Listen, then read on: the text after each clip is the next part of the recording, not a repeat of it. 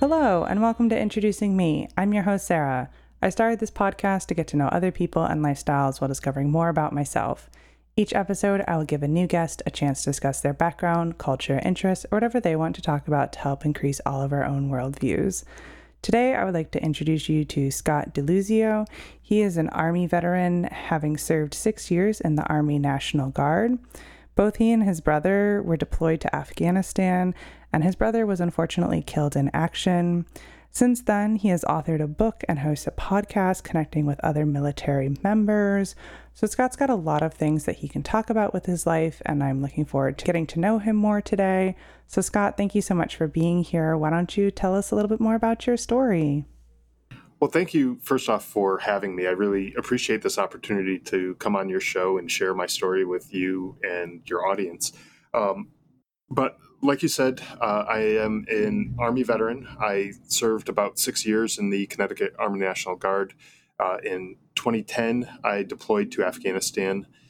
And my younger brother, as you mentioned, he was deployed as well to Afghanistan during that deployment. And tragically, he was killed in action. So after coming home from Afghanistan, like a lot of other veterans, I dealt with a lot of the struggles that come with coming back from combat, the PTSD and survivor's guilt and things like that.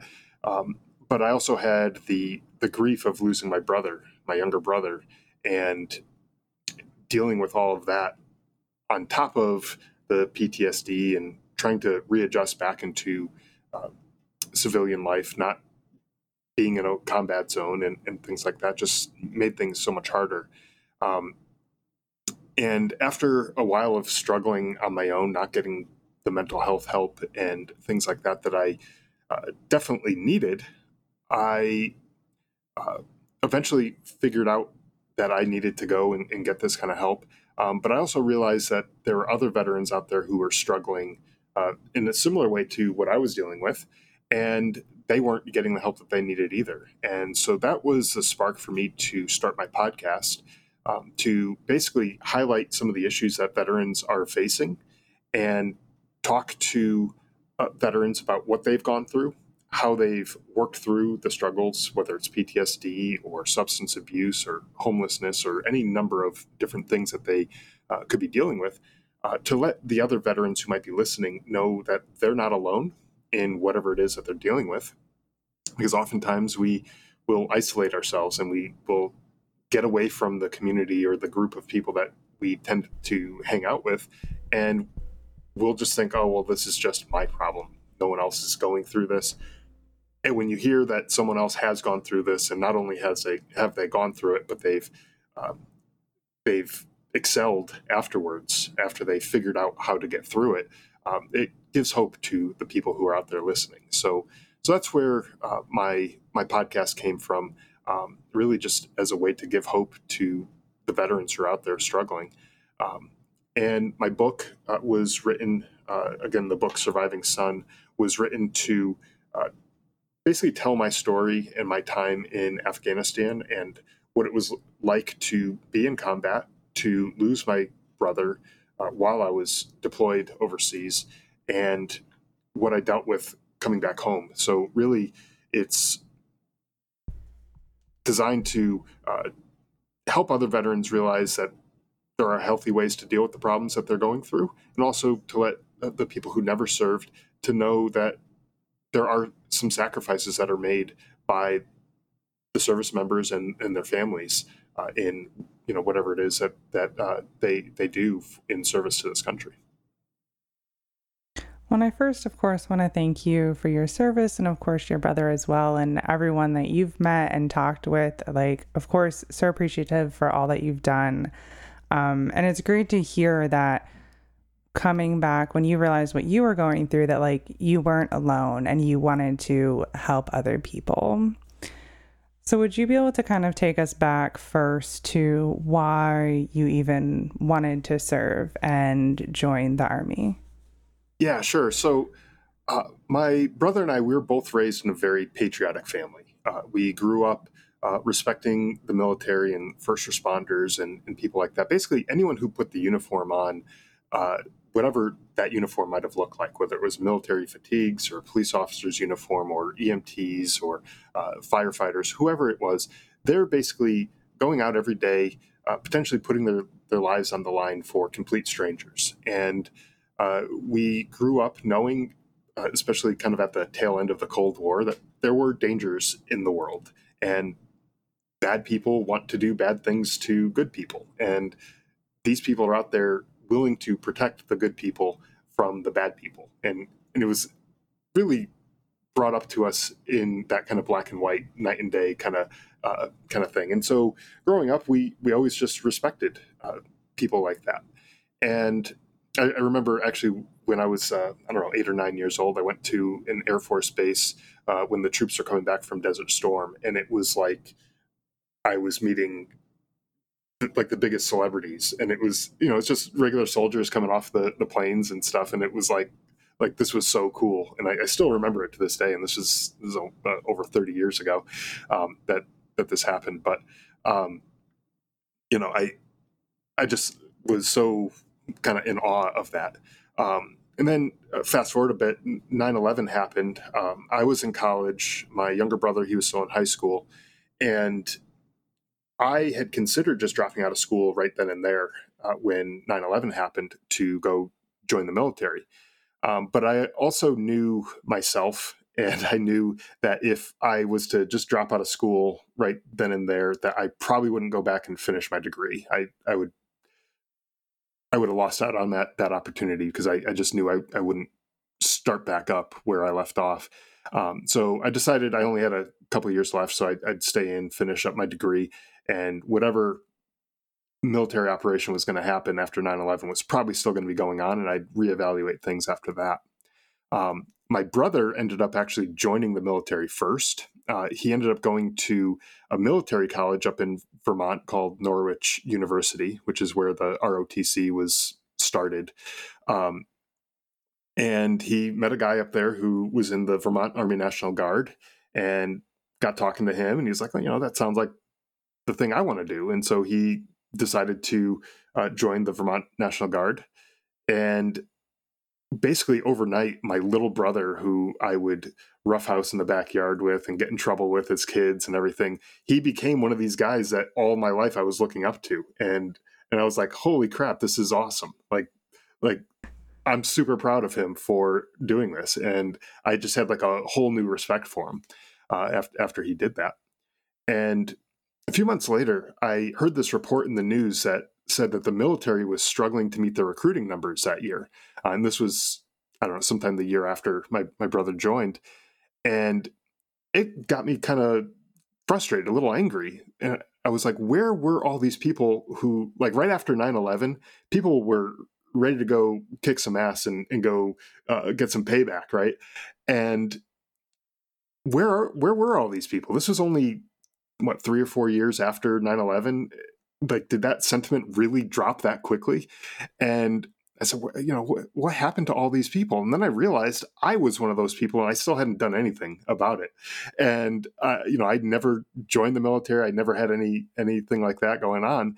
And so I thought to myself, why don't I join the military? And all the reasons not to were all just poor excuses. Like, oh, I have my first job out of college, and I have this going, and I have that going. It's like, well, who cares? There's a lot of people have things going, but I was young enough, I was fit enough, I was perfectly capable of doing the job, and so I said, okay, well, enough of that, enough excuses. I'm going to just join and go serve. So I ended up joining the Connecticut Army National Guard, which allowed me to. For the people who aren't familiar with what the National Guard is, it's kind of a part-time soldier. So you train 1 week in a month and 2 weeks a year. You can be deployed and you can be activated for other kind of service like that. But generally, it's 1 week in a month and 2 weeks a year. So you still get to work your civilian job, which was great because I was able to keep that job that I had just started about a year earlier, my first job out of college. And it didn't really seem right to me or fair to them to just stop working that job. And so I kind of wanted to have the best of both worlds, and this allowed me to do that. And after hearing my brother's experience, I was like, okay, well, if my little brother can do it, of course I'm not going to let him one up me. So of course I'm going to be able to do it too. So so that's really how he and I both got into the military, and where that journey started. That's really great to hear how all of that went down. So then what was it like being deployed? So the deployment was interesting. So before we deployed, since we weren't active duty soldiers, we had a bunch of pre-deployment training things that we did, just to kind of get us up to speed. Not that we weren't already training the right things that we needed to do, but it was just to make sure that everyone was up to speed on all of the maneuvers and all the different tactics that we needed to do, and trained us on some of the local customs and traditions of the place we're going to go to, so we don't end up starting a cultural war or something because we said the wrong thing or did the wrong thing or whatever, or addressed someone the wrong way or whatever. You don't want that to happen when you go to a foreign country. So we had all that kind of training, and just before we left for Afghanistan, my wife was pregnant and she gave birth to our oldest son. And so I had a lot of changes going on in my life at that point. I had just gotten married about a year and a half earlier. My first son was born just before going to Afghanistan, and then I left. And so I became a father, I became a husband, and deployed in a combat zone, all within about a year and a half of them. And so a lot of things were going on in my life at that time. So that was kind of tricky. For my parents and the rest of the family, it was pretty difficult to have both my brother and I deployed at the same time. Previously, my brother had deployed to Iraq, and so they were kind of familiar with what to expect from someone being deployed. But this was the first time that two of us were deployed at the same time, and that was rather stressful for them to have to deal with all of that. Not knowing what was going on with us and everything. When my brother and I were in Afghanistan, we were on separate bases, so we never saw each other once when we got to Afghanistan. We actually never even talked to each other when we were there. Not for a lack of trying. It was just with our schedules and the things that we were doing, we just never got the opportunity. So really the only way that we got to hear about what each other were doing was by playing the telephone game. I'd call home, talk to my parents, tell them what I was doing, and then they'd talk to my brother, tell him, relay messages, and vice versa and stuff. So that was kind of the how we were able to communicate and everything, which was kind of awkward, but it worked, I guess. As far as our job, when we were over there, my brother and I both were infantrymen. So if you're not familiar with that, that's kind of more the frontline fighting troops, the ground troops. Sometimes we call them the grunts, just kind of affectionately call each other grunts because we do the grunt work. And our job, we were stationed right on the Pakistani border, about 2 miles away from the border. And we had the mission of securing this particular border region where about 80% of the NATO supplies would come through from Pakistan into Afghanistan. And the reason why they came through there is because Afghanistan's a landlocked country, and Pakistan had the closest ports. So a lot of the cargo would come in on cargo ships, dock in Pakistan, get on a truck, and drive its way through. So we had to basically secure the border area to make sure that the trucks had free passage to get through the border and get into the country and everything like that, because there could be terrorists who decided to blow trucks up, or even the Pakistani military would shut down the border from time to time. So us being there kind of served as a little bit of a deterrent to that, so that they would keep the border open. But that was our primary job while we were there. We also had other missions where we would go out to these remote villages, and we would go and engage with some of the locals, the village kind of leadership. They call them the village elders. Like the older people in the village tended to be the ones in charge of things. So we would go talk to them and just make sure that we were working with them and providing that goodwill to them so that they could help us out and we could help them out, vice versa. And other times we would go out on missions with the Afghan army to basically train them on how to conduct some of these operations on their own. And we would go looking for Taliban activity in some of these villages, looking for weapons, looking for uniforms. Like sometimes the Taliban would steal Afghan army uniforms, and they'd use those to kind of infiltrate the Afghan army and wreak havoc on things that were going on there. So we would go through these villages, and we'd work alongside the Afghan army. And so it was interesting working with another country's military, just to see the difference in the training that they had, and the lack of just basic understanding of keeping your rifle clean. For example, like if the rifle gets caked up with dirt, it's not going to shoot very well or at all. And they didn't pay any attention to that most of the time. And so it was like we had to just teach them like the very basics, like baby steps to get them to even be somewhat functional. And once when we got through some of that, it was okay to work with, but it was just a completely different experience, because we came from a military that's very highly trained and very motivated to complete the mission. And they had a lot of volunteers with very little training who weren't quite as motivated to complete their mission. It was kind of like, this is my job, and I'm going to come here, I'm going to check in, clock in for the day, I'm going to clock out at night, and what you get is what you get. And that was just an interesting dynamic between the two armies, Yeah, that sounds very interesting, that to be thrown into that sort of situation where it's not where you're used to. It's not like you grew up idolizing the military and the service that people were doing. So to then see another country doing it completely differently must have been very different. It was, for sure. And one of the biggest challenges when we were over there with training the Afghan army was during the Muslim holiday of Ramadan, which during that year, it changes year to year when it happens. But it was around August, like July, August that year that we were there. And Afghanistan is extremely hot in the summer. Like easily daily temperatures are over 120 degrees Fahrenheit. It's just really extremely hot. And during Ramadan, Muslims are not allowed to eat or drink at all during like the daylight hours.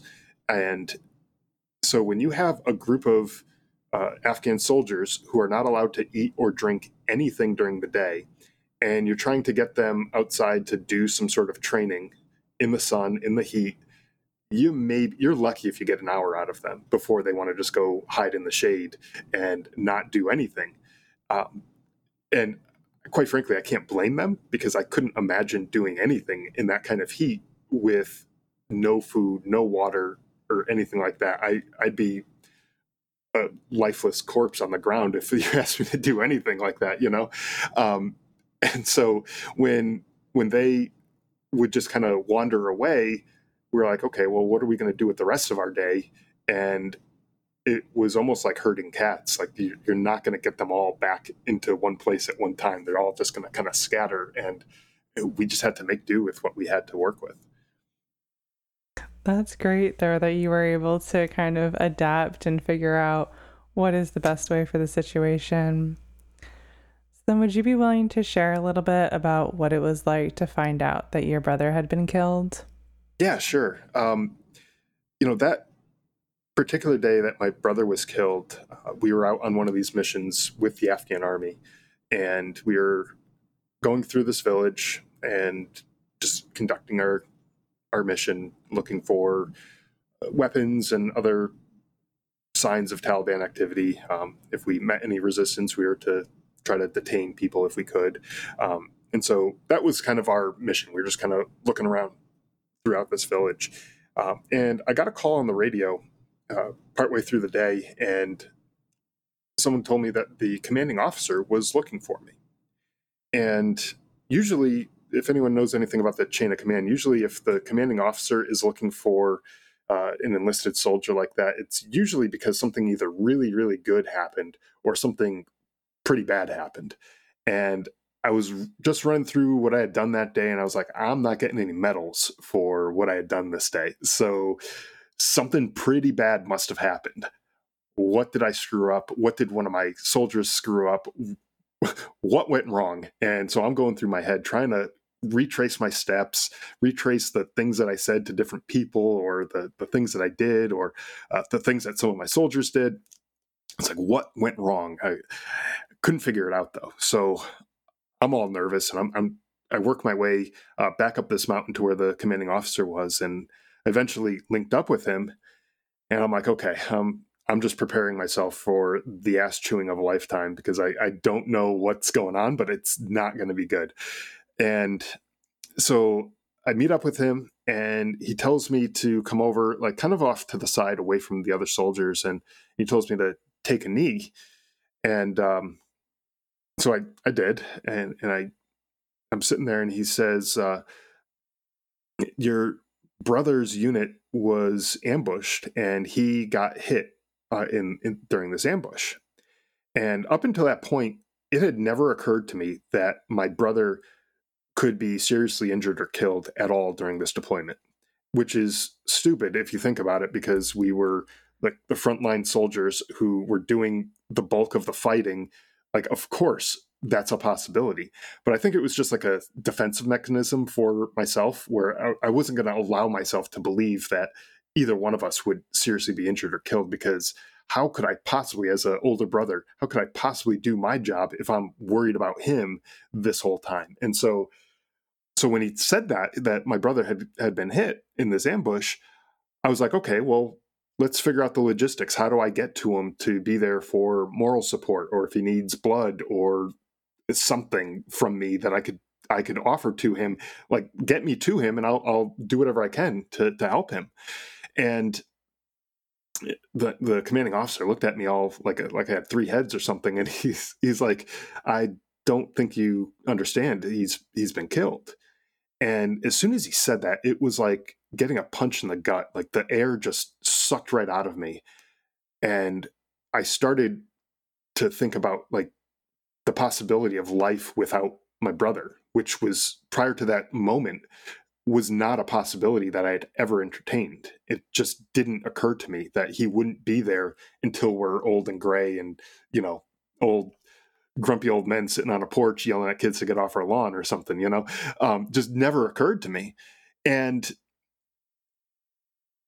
so I broke down. I was crying. I was just a wreck.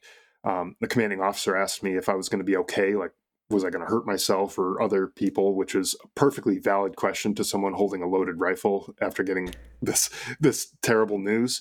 It struck me the wrong way, but I totally get why he asked the question. And about 20 minutes after I found out that my brother was killed, our own unit started coming under attack from the village that we just came out of.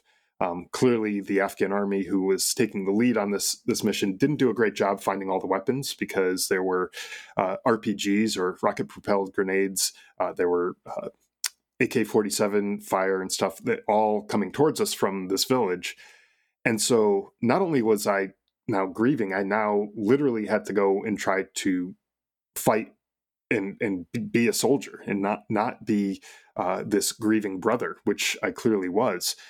And I had this wave of anger come over me, and I just wanted to kill all of those people who were fighting against us, because I was like, while it's not the same exact people, like these were the people who were involved with killing my brother, and I just wanted to go and kill as many of them as possible. And I know that sounds awful. Thinking about it now, I know how it sounds. It is awful. But it was just that raw emotion that I had. It was just anger. It was everything that was just so terrible going through my head. But then I realized, if I was to do something stupid like that and just, I don't know, Rambo style, run down the mountain and go start shooting at people, I wasn't going to make it out alive. And so then my parents would have, two knocks at the door saying, hey, both of your sons were killed. My son would grow up without a father. My wife would become a widow. The soldiers who I was supposed to be leading would then have to probably go figure out a way to retrieve my body down there. And that would probably get them either really injured or killed. And that wouldn't be okay with me either. So, I was like, all right, how do I do this? How do I figure out how to stay in this fight without causing more harm here? And so I said, I need to just put my personal issues aside. The fact that I lost my brother, I have to just stop worrying about that and stop thinking about that right now. I have a job to do. I have soldiers to lead. I need to go and do that. That's the best thing that I could do right now. And so that's what I did. I went and linked up with the rest of my squad and figured out where everyone was situated. I provided the leadership that they needed, and we were successful in repelling this attack so that we didn't sustain any further casualties or anything like that. So that was all within, I don't know, maybe 45 minutes or so of finding out that my brother was killed.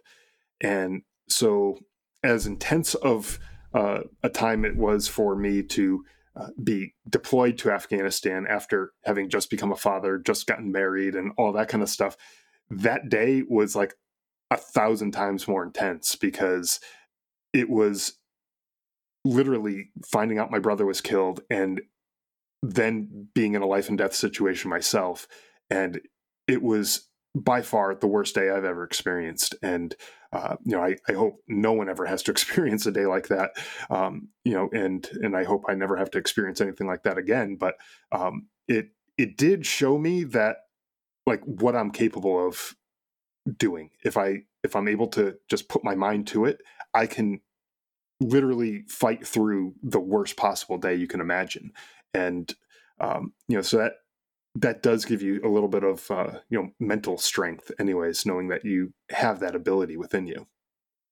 Definitely. And for you to be able to talk about that day now and the way that you are, and to like realize like your natural reactions, like looking back, you're like, wow, but also like you understand why you had that reaction. So it makes a lot of sense. So now, when did you end up leaving Afghanistan? Yeah, so the day that he was killed, after that firefight, I was flown out of that village. They had a helicopter come and pick me up, along with a couple of the soldiers who were injured that day. Um, Fortunately, no serious injuries. It was more like rolled ankles and that kind of thing. The landscape and terrain over there is very rocky and loose rocks and stuff, so really easy to roll an ankle over there. And so they flew me out of there to Bagram Air Base, which is like the main air base. It was in the news a lot last summer when the withdrawal from Afghanistan took place. That was like the main air base that people were trying to get people out of, and things like that. And so they flew me there. That also happened to be where my brother's body was taken after he was killed. And I met with the leadership there and kind of got a feel for what the next steps were. I was able to get on actually the same plane that my brother's body was going to be on the next morning to fly out of Afghanistan. And so it was all less than 24 hours from the time that I found out that he was killed to the time that I left Afghanistan. That flight took us to Kuwait, where I took another plane to Germany, then to Atlanta, and then back to my home in Connecticut. And so all of that took place in about 48 hours from the time that I found out that my brother was killed to the time that I actually got home. Roughly 48 hours, maybe a little bit more, depending on time with layovers and things like that. But so I was home relatively quickly. I mean, most people who've been deployed overseas, they'll tell you if they're going home on leave or something like that. Usually, it could take them a week or so to get home, just because they're waiting for flights and everything. But given the circumstances of what happened, I actually got bumped up on a lot of the flights. So I got to a place, like I got to Kuwait, and within probably an hour or two, I was on the next flight on my way out of there. So, everything just moved more quickly for me, because they just bumped me ahead for everything. So, I was very fortunate as far as that went. The problem though was when I was told that I was able to leave Afghanistan and be on the same flight as my brother, I wanted to escort him the entire way home. When we got to Kuwait, I actually had to part ways with him, and he went. I think there's like a autopsy thing that they do there, and they do that kind of stuff. But I couldn't stay for that type of thing. But in the military, there's a saying that you never leave a fallen soldier or a fallen Marine or whatever it happens to be, another fallen comrade, if you will. And to me, I felt like I had already failed my brother by not being there for him when he was killed. And I felt like the least I could do is be there and escort him the whole way home. But they didn't allow me to do that. And looking back on it now, it makes sense because I was a whole lot more good to my family back home than I would have been to him. I mean, there's nothing I could have done for him to make him any more comfortable, any less dead or whatever. So it made sense that I went home, but it just ate me up inside that I couldn't be there for him. And so that was difficult for me. But, when I got home, it was good to be around family. And that I realized that at that moment that was the right decision. And so then after that, did you end up leaving the service? Yeah. So one thing I didn't mention about that day was when we flew out to that village earlier that morning that I was doing that mission at.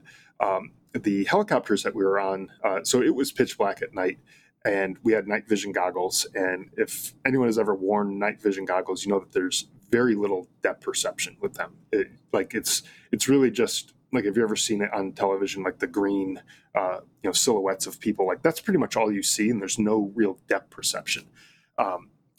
And so when the helicopter was coming down to land, I was given the signal to get off the helicopter, and I was the first one to step off. But the helicopter was still about 3 or 4 feet in the air. It hadn't fully landed yet. And I had, in addition to my rifle and my body armor and my helmet, I had a rucksack on my back, which had probably close to 100 pounds of stuff in it, in addition to all the other stuff that I was carrying. And I stepped down, expecting to step directly down on the ground, and I totally busted my knee as I was coming down off of this helicopter, and I totally screwed that up. So after I got home, I went to the doctor to get a consult to see like what was going on with my knee.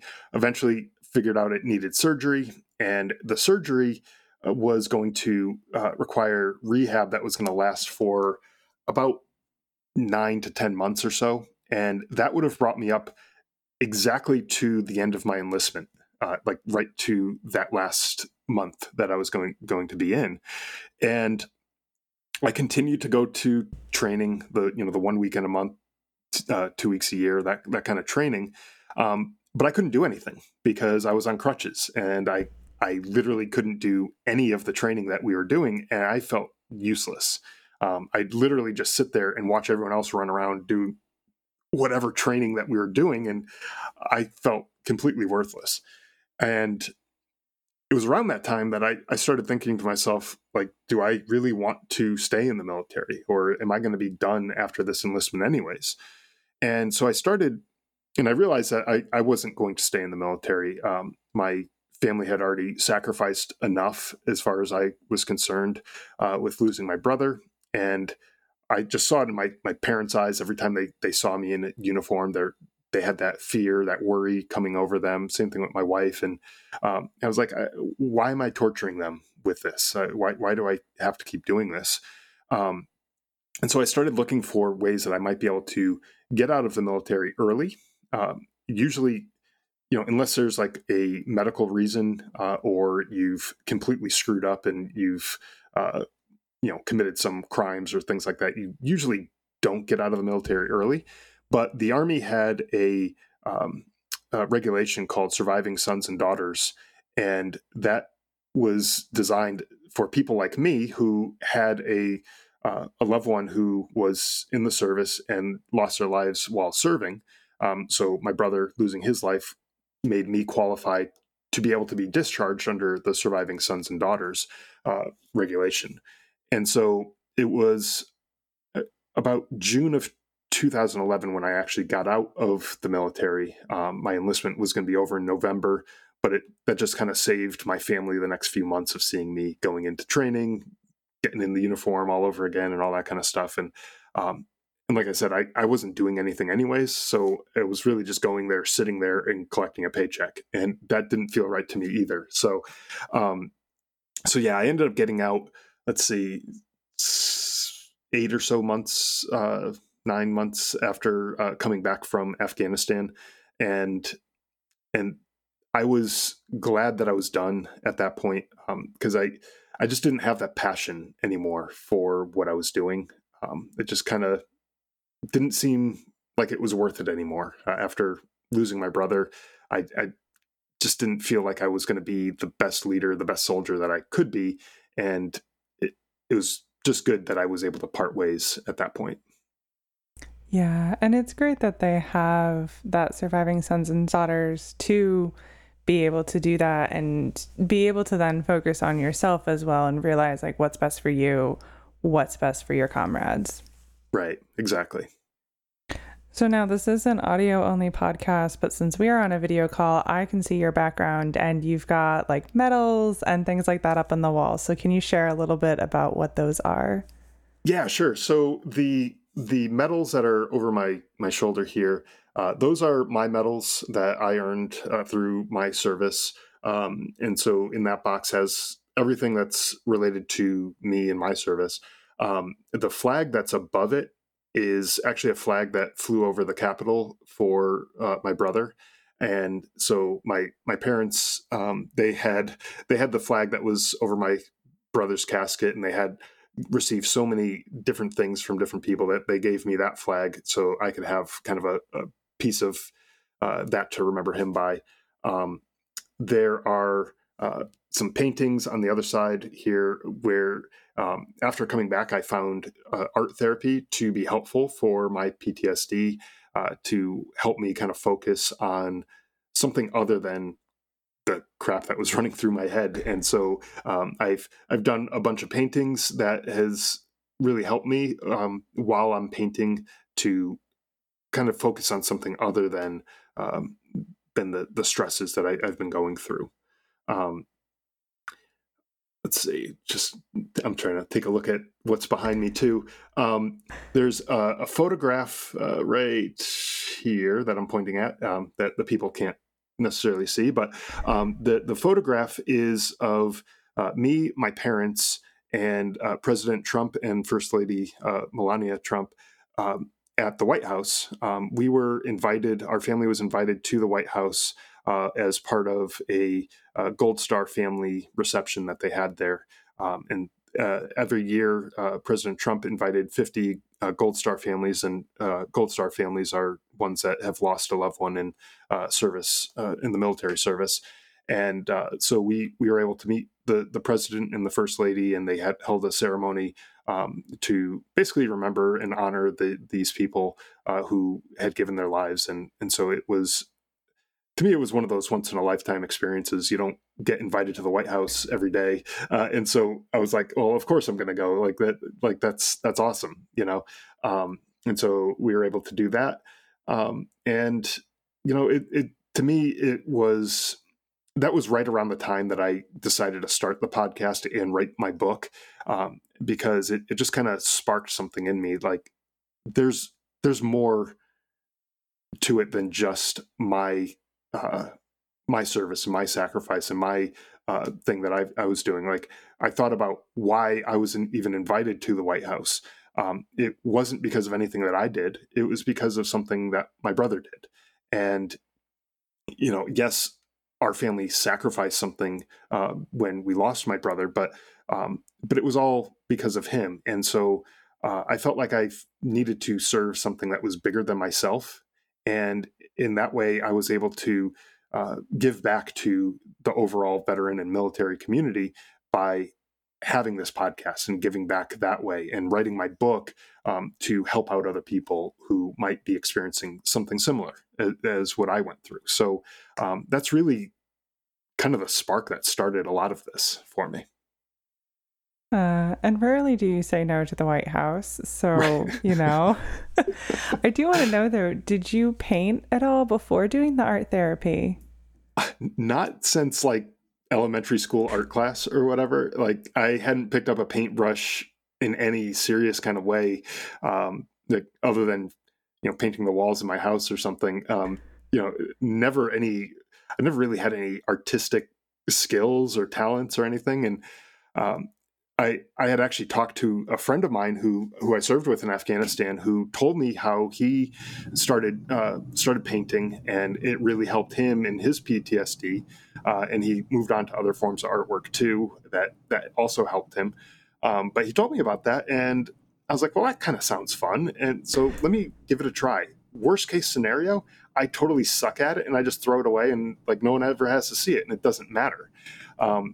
And the first things few things I did weren't all that great, but as I was doing it, I kind of got a better feel for it. And I was like, I'm kind of enjoying this, and stuff doesn't look half bad either. So like, I might as well keep doing it. And so I had been doing it for quite a while.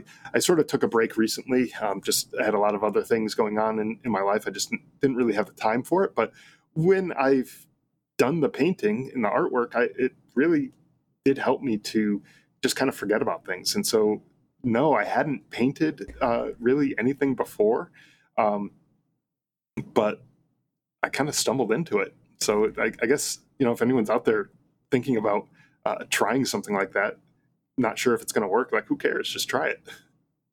Yeah, and it's very impressive. Now, Thank you. You're welcome. Now, where are you sort of on the journey of dealing with PTSD and just like mental health in general? I learned along the way that the mental health journey is more of a marathon, not a sprint.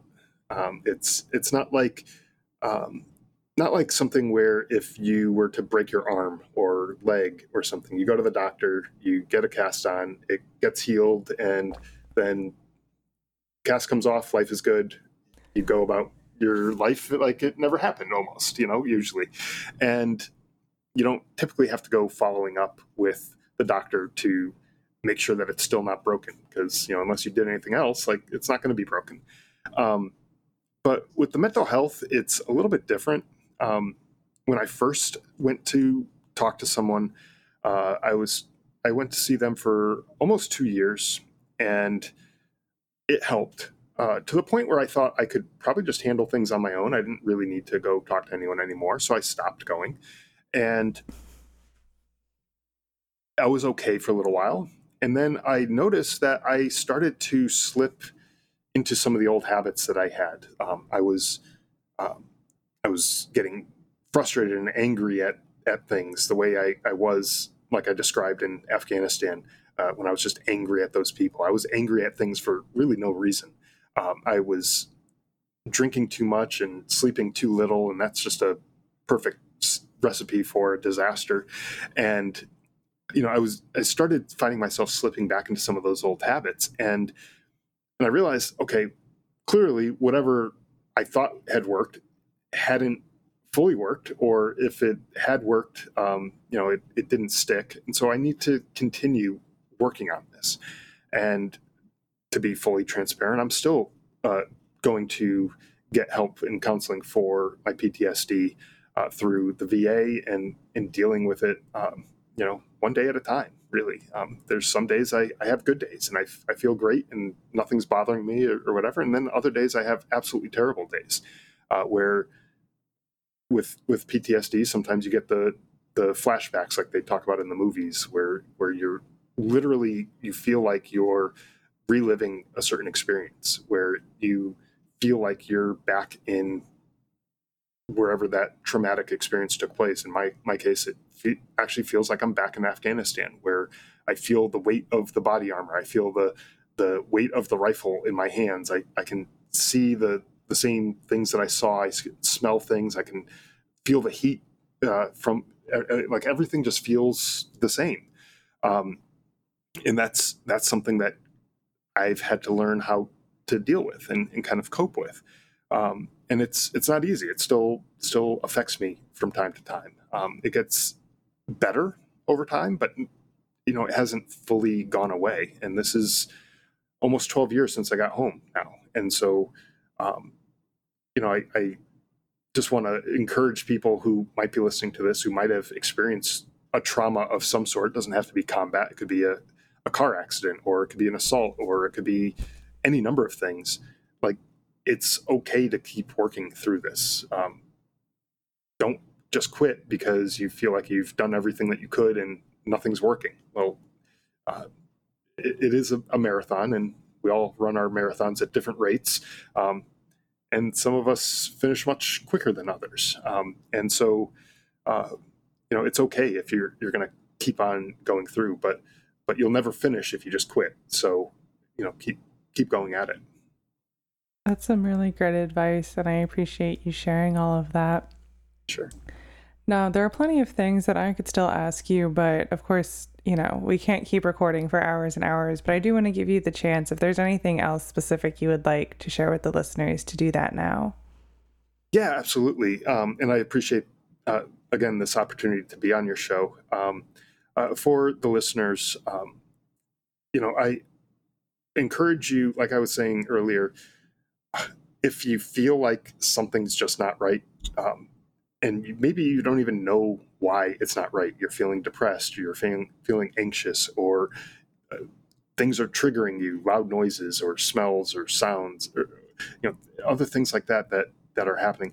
Go talk to someone, and someone who is a mental health professional. It's okay.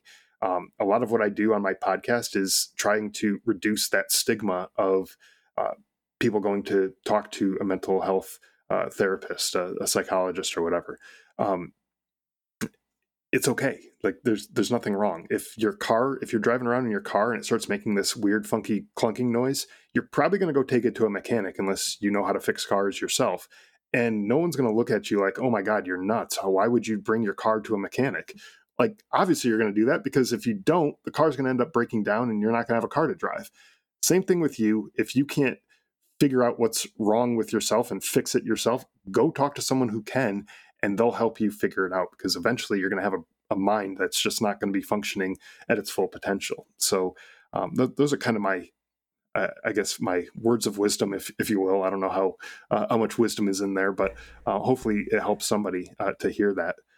As far as my book again is called Surviving Son, which is named after that regulation that I talked about, surviving sons and daughters. Since I was the surviving son, I decided to name the book Surviving Son. So you can get that on Amazon in pretty much any format that you want to read it.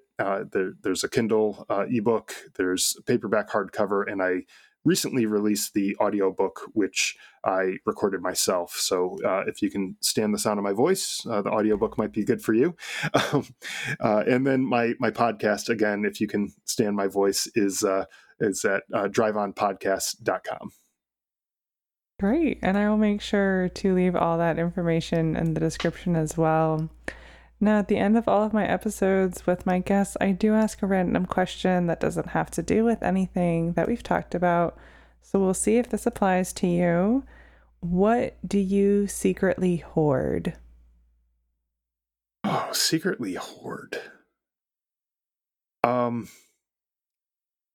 Well, I don't know if it's secretly. It's not public, but my wife certainly knows about it.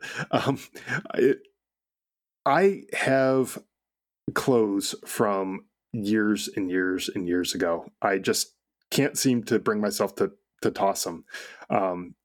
My wife actually earlier this week was like, we're going through the closet this weekend and we're going to make a Goodwill package and we're going to drop it all off, because there's stuff in there that hasn't fit me for a few years. And I don't know if it's just wishful thinking that eventually I'll fit back into it, but so I think that's probably one of the biggest things with me is I just don't get rid of them for some reason. I don't know.